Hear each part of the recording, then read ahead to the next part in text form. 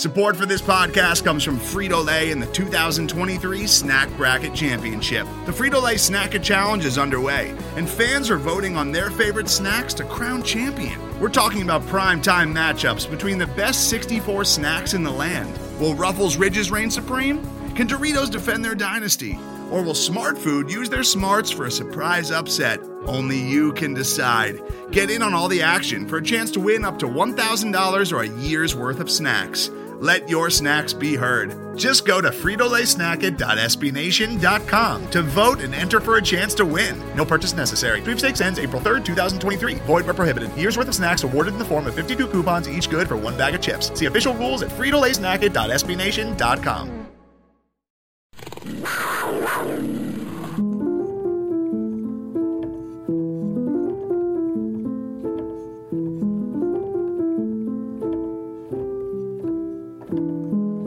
Hello and welcome to the Drunken Jaguar. This is an SB Nation and Big Cat Country podcast. We've got a little bit of a different structure this week. Asad and I are both attending weddings. That's right, you heard it. Weekend party mode. And since we won't be able to join each other to record together, I put Asad on assignment. I have sent him some questions and things to think about and respond here for us in this episode. So before we get to that, I do want to set the stage here. The Jaguars dropped their first game of the season, 28-22, to the Washington Washington Commanders, in a game that what are the running themes here? People saying that, we got, a moral victory. We saw some encouraging signs. Others saying, to hell with your moral victory. I want total immorality here until we get a win. And the player that is embodying that cynicism versus optimism debate the most is Trevor Lawrence. Is Trevor a bust? What a question. Is Trevor a bust? Jesus, man, you're a bust. Or is Trevor at the start of his second season in the NFL making some mistakes that we might expect and that we also could equally expect him to improve on this year? Anyway, it's something that has been debated, but what I would like to do is I asked Asad to start off by taking a look at the box score from this past Sunday's game. And if you look at the stats, Trevor completing 24 passes out of 42 attempts for 275 yards, a touchdown and an interception. Okay, good, okay. James Robinson coming off a brutal injury to run for 66 yards on 11 attempts, rushing for a touchdown and catching a touchdown. Now we're talking, right? Travis Etienne with some impressive speed, 4 rushing attempts for 47 yards. I mean, that looks like the ideal setup there for our running backs. Our receivers, I mean, the stat line is perfect. Christian Kirk, 6 receptions, 117 yards. Zay Jones, 6 receptions, 65 yards. Marvin Jones, 4 receptions, 38 yards. Evan Ingram even getting 4 catches in there for 28 yards. I mean, if you like projected those across a 17-game season, what is it, like our number one receiver is over 100 catches for 1,800 plus yards. Our number 2 receiver also breaks 100 catches. Oh my God. It's like perfect. It's like, it's like what we dreamed of. And then on defense, rookie linebacker Devin Lloyd with 8 tackles out there leading the team. He did not play a perfect game, but come on. We've got Aluakun, 6 tackles.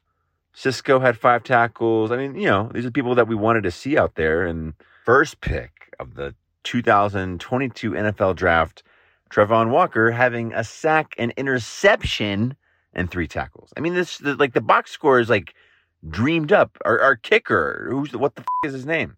Patterson made 3 field goals. Missed one. Okay. We won't talk about that. These stats are dreamed up, and we still lost the game. Anyway, so I'm curious to see Asad's reaction to this game. Man, Sunday was insane. I thought the Jaguars played great. I'm actually pretty happy about how they played. Yes, I believe they should have won the game. It was a valiant effort, though. They came back. They came back strong in the second half. They left a lot of points on the board, which kind of sucks. And then Carson Wentz, kind of got his revenge game against the Jags from being bounced last year in the playoffs, and his revenge game against Doug Peterson. He had 4 touchdowns, but he did have 2 interceptions, and at times he looked a little shaky. He threw the ball 41 times, 27 for 41. Not bad.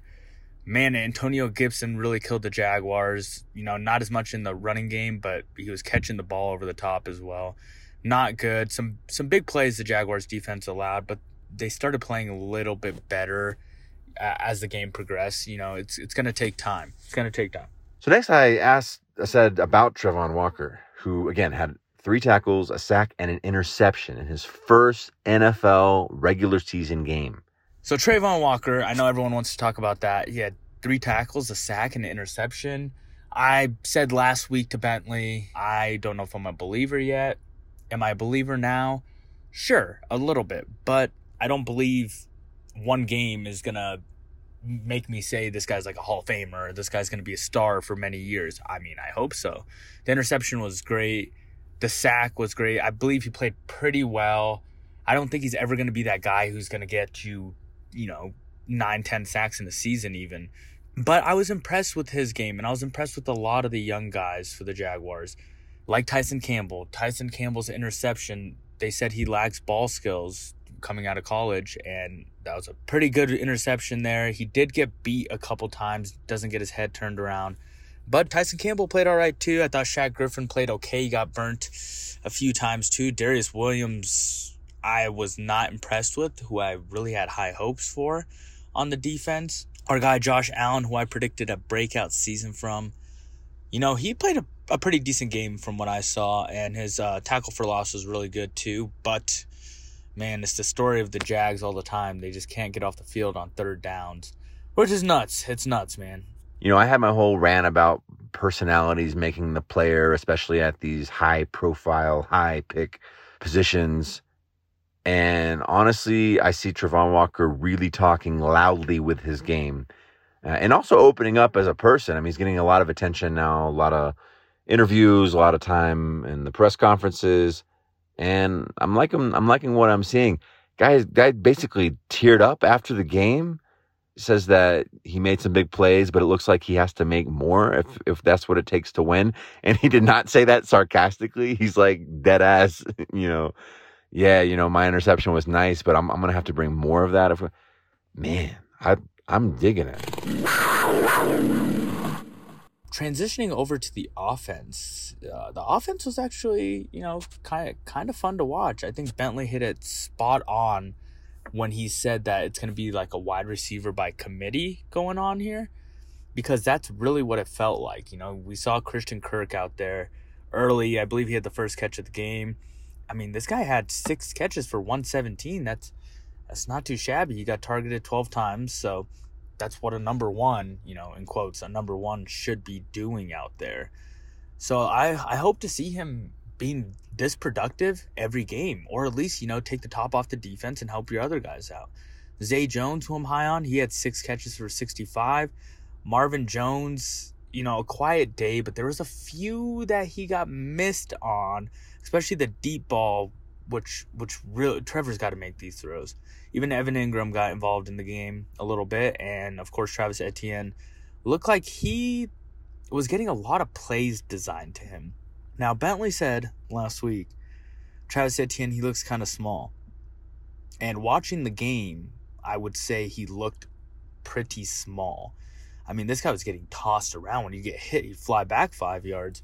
It even got in his head a little bit. He would start looking for a defender before he even caught the ball. You start to hear those footsteps, and it makes it a little tougher to do your job. But that is his first game. I know Trevor feels comfortable with him. I would say he still has to catch that ball where it's a walk-in. I know it's a little inaccurate by Trevor Lawrence, but you got to make that play, and you got to walk that into the end zone. There's just a few plays with Etienne got a little nervous about, and it brings me to the whole James Robinson thing. I mean, James Robinson was running hard. I feel like I didn't even see a bad run by him. There might have been 1 or 2, but this guy he was doing the thing, man. I believe he had 2 touchdowns too, right? Yeah, James Robinson did. Really happy to see James Robinson. I mean, this guy tore his Achilles, right?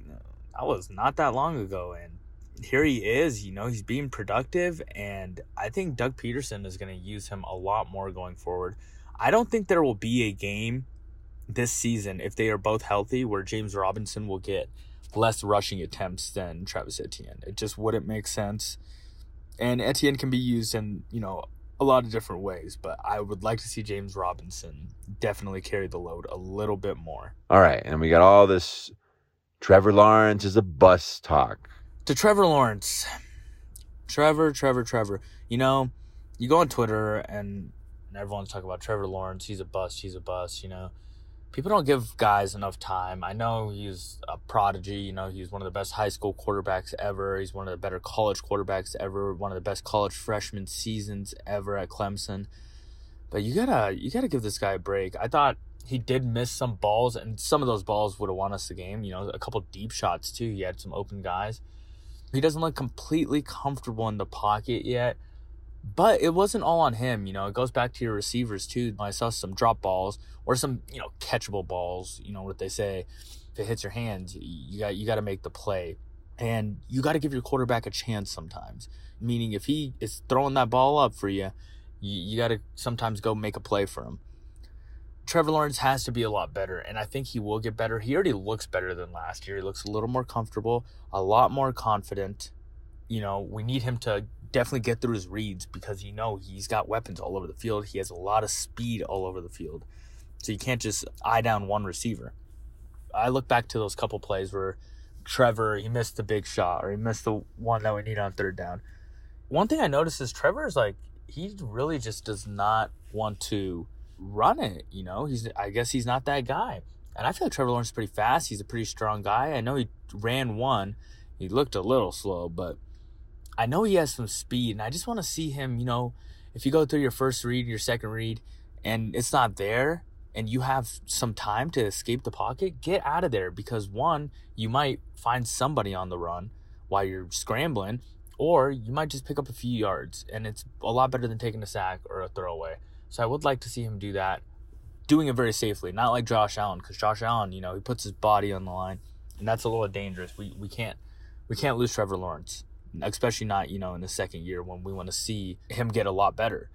So Trevor, I think, is fine. I think everyone needs to pump the brakes on the Trevor Lawrence is a bust. I think he still has time. I mean, we saw how Mac Jones played here on Sunday, and he was voted a NFL top 100 player. And let's be honest, he did not look like one.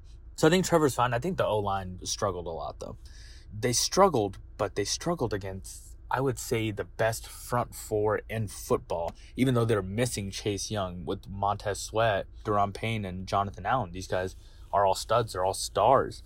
And then we also have Asad doing a full team breakdown here. So I'll just turn it over to him for a while here. And by the way, I am loving these validations of things that Bentley said. Thank you, Asad. Thank you for seeing me.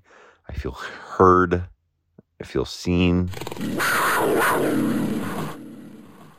The Jaguars still left a lot of points on the board. We miss a field goal. We go for it on 4th and goal, which I would really like for the Jaguars to take the points there so early in the game. I'd rather be down 14-6 than 14-3. And even if you go for it, you could say it goes to 14-10. And analytics tell you if they don't get it, the opposing team has a long way to go down the field. But I'd rather just take the points there.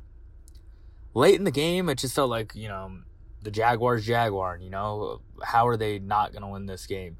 They're up 8 points, I believe. Washington scores, and they get the stop. They get the ball back, and, they score again. A touchdown, in fact. And the deep shots really killed the Jaguars, I would say. We saw Terry McLaurin get one. Jahan Dotson, who's a rookie, had 2 touchdowns. Early in the game, Curtis Samuel was killing the Jaguars. I mean, this was just a winnable game, and it just really hurt to see the Jaguars go down like this, but we saw the effort. We saw the points on the board. We saw the defense getting a little better throughout the game, which was nice. These guys started putting together stops, and then it's the takeaways. Bentley also mentioned, he said, this feels like the 2017 defense a little bit. Well, in one way, for me, it does. and that's the turnovers, because the Jaguars forced 3 turnovers in this first game. It's pretty rare that you're going to force 3 turnovers and lose the football game. And especially if you're winning the turnover differential, a lot of the times you end up winning that football game. The Jags didn't, but they did climb back in the game, and I was very happy to see that. I feel like the play calling was so much better than last year. The last few years, you just didn't want to throw up when you're, watching these routes. These guys are getting glued, There's open guys running in space. The run game was working. Everyone was getting involved, and it was just Trevor Lawrence was a little inaccurate on some of these plays, and that's going to happen. And that pass rush really hurried up what he wanted to do. So I don't think he fully got comfortable against Washington, and it was the first game of the season. Not a bad performance, I would say, by these Jaguars. Overall, just like the little things, the little things that help you win games, which is putting the ball in the end zone when you have to, making that field goal, picking up that third down, third and short, and stopping those third and longs. Like you got to get off the football field sometimes. The safeties, I think that was a little bit of a concern. I did not think the safeties played very well. I don't know where they were on the field, to be honest with you. I thought the corners were relying on the safeties a lot, and the corners just didn't play their best game. I thought Tyson Campbell, he could have marked down a pretty good game, but then you give up that one to Jahan Dotson, and it was pretty good coverage, but he's got to get his head around. He's got to start making plays at the ball. But not terrible from the secondary. The defense, in general, I thought they picked it up. So at least we had that, because in the beginning it didn't look very good. And of course, now we turn our attention to the Indianapolis Colts, our game against them on Sunday. We've beat them at home in Jacksonville some insane amount of times in a row. It was like the streak's at like 6 or 7. I want to give a shout out to Ased who got Leonard's name right. I was sitting here thinking it was still Darius Leonard. However, Leonard has requested that he goes by Shaquille, which is his middle name, but the name that he went by growing up. So Shaquille Leonard ruled out for Sunday. Anyway, we got the name right, even though he won't be playing. So Ased, one last time on assignment here, will share his insights regarding the Jaguars matchup versus the Colts. For some reason, I thought we just played the Colts because I'm talking about Carson Wentz, Bentley. So the Colts game on Sunday, we saw how the Colts played, guys. The Texans had them on the ropes. It was 20-3. I was watching that game as well as I was watching with the Texans and Colts fan. I was watching the Jaguars game. They were watching their game. So I kept peeking in at that. I thought the Colts looked, pretty bad. They're a different team on defense, I'll tell you, without Shaquille Leonard on the field. But they really climbed back, and I think a lot of it was because of Houston's mistakes. But Houston really outplayed them for, about 45, 50 minutes of that game, essentially. And they let the Colts back in it. We know Jonathan Taylor's going to be tough. We're going to have to stop him. I think we did a good job against the Washington running backs, although they did not run the ball that much. Then we know we got Matt Ryan, who's a Hall of Fame quarterback. We're going to have to play against him. And okay receivers. I think Washington has better receivers. Colts are a beatable team. They're playing back-to-back road games, right? It's the Jaguars' home opener. It's back-to-back divisional opponents. That was a pretty exhausting game that they played. They went to overtime, and they ended up tying. I like the Jags in this game. Of course, they're at a +4 here on the betting market, and I think they're going to start receiving a little bit of the money here. Right now, the public bet is pretty even on one of the books that I'm looking at. It was 4.5, open 4.5. Now it's down to 4.